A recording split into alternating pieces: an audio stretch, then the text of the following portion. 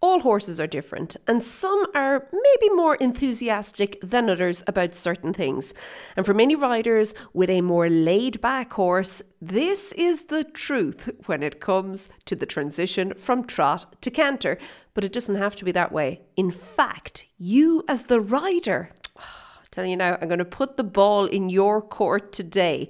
It's up to you how you and your horse ride this transition going forward. Okay, let's get into it.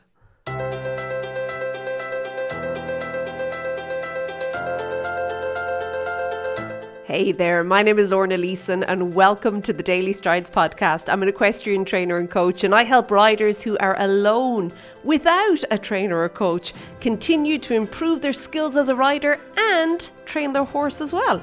That's what it's all about, isn't it? Growing together. Okay, so I said that very often the challenge with canter can be getting there. Now, last week, of course, we talked about getting there a little bit too quickly for your liking.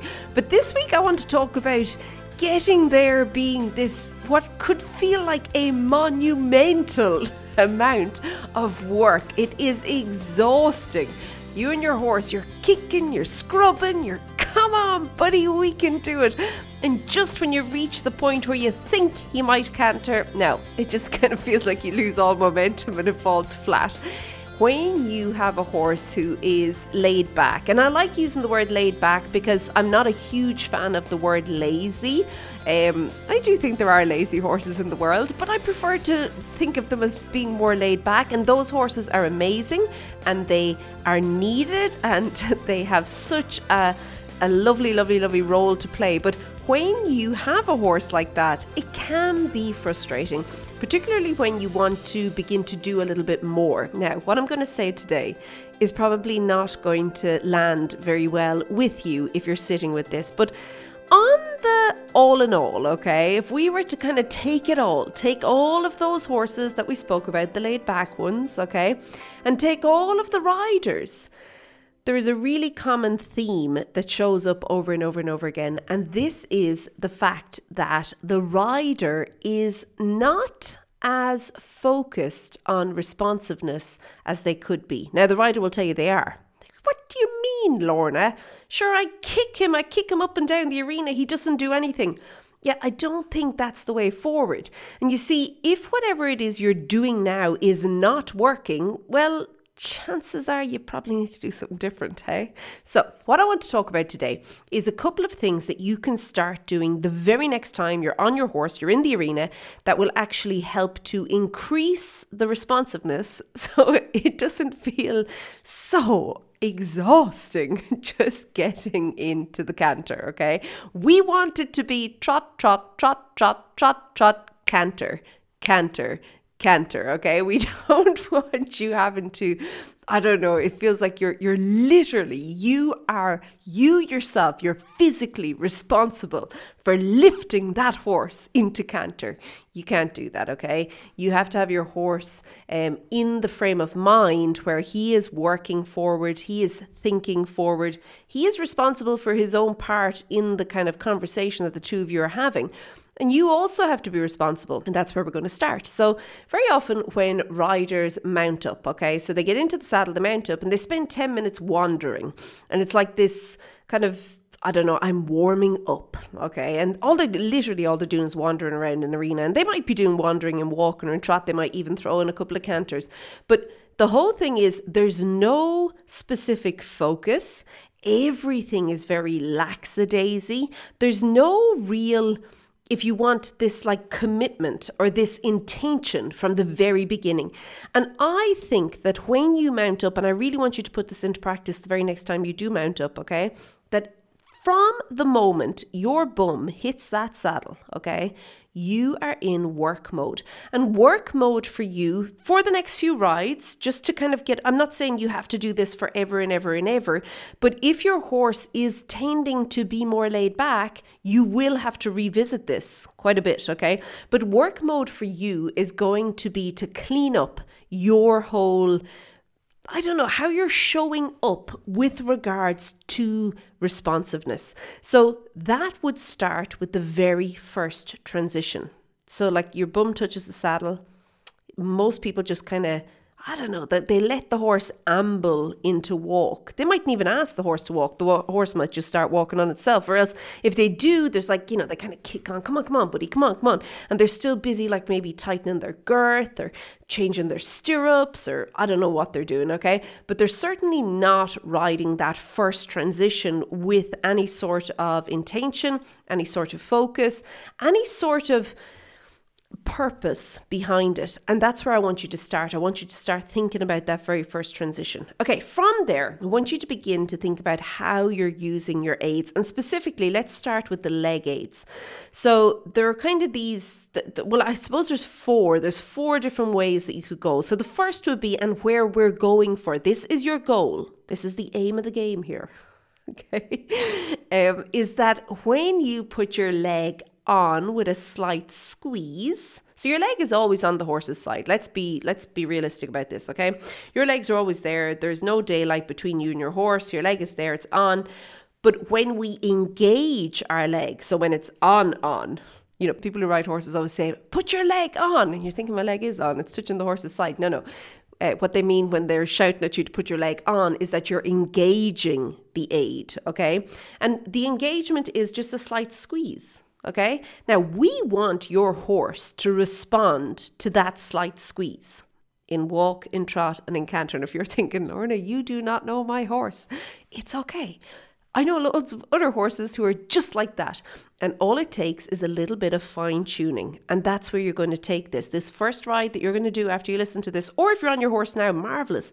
It's fine tuning, okay? So we want to get to the point where that slight squeeze elicits a result or a response from our horse, okay? So we want to get to the point where the slight squeeze has our horse asking, yes, what do you want me to do? Okay. And from there, you being in the right place and being clear on what it is you actually want. Okay.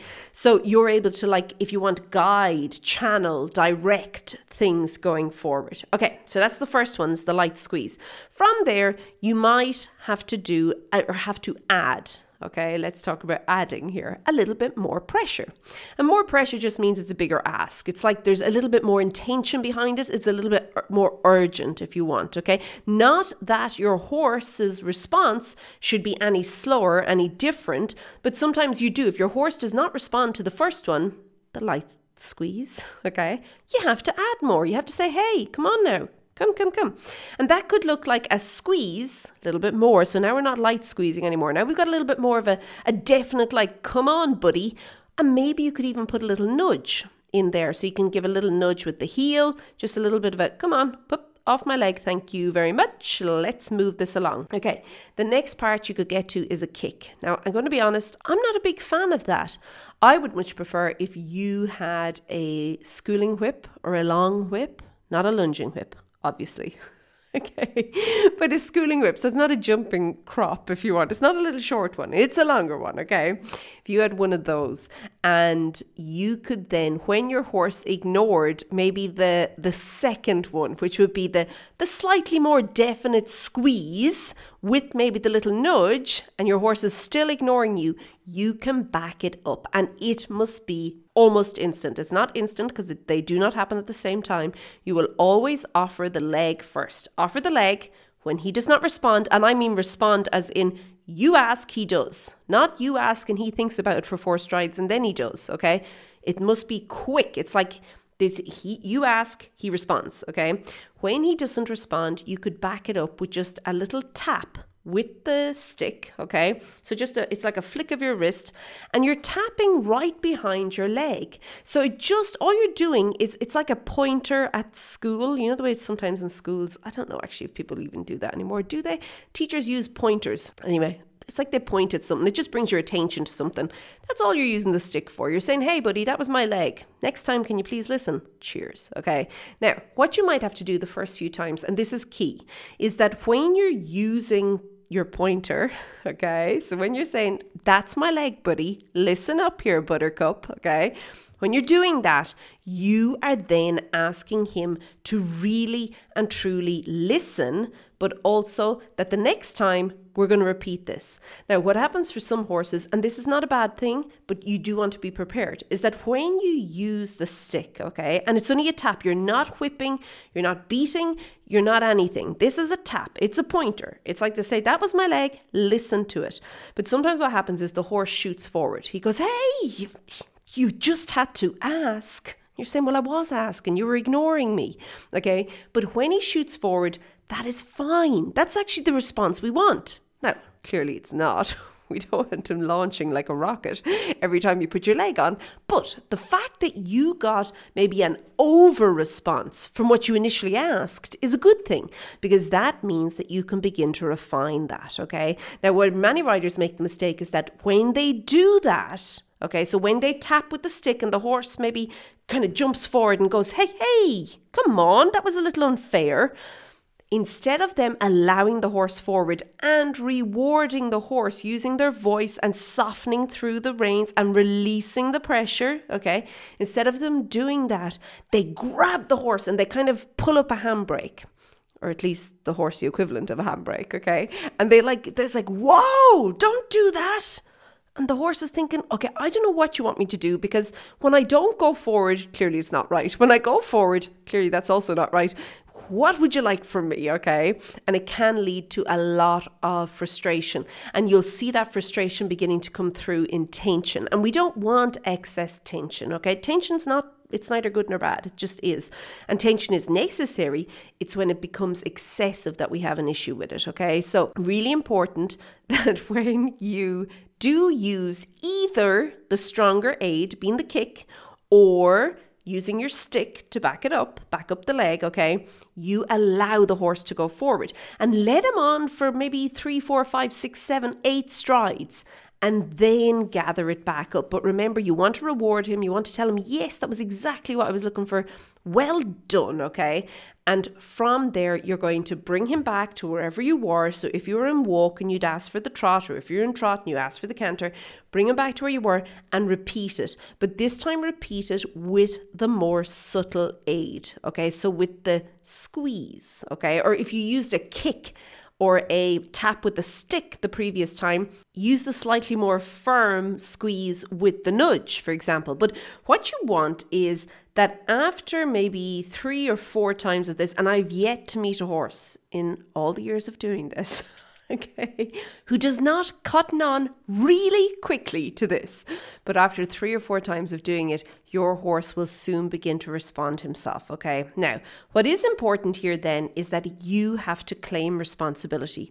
So many riders, when they have been riding a more laid back horse for any period of time, they get into this habit of kicking or squeezing, or I don't know, like it's like you're scrubbing along there every single stride. Okay, now, and it's every stride. It's exhausting looking at them. It really is. I look at them and I think, gosh, you're making this so tiring. It couldn't be enjoyable for you or the horse. Okay, so what you have to do, you as the rider, you have to take responsibility that you're not going to do that anymore.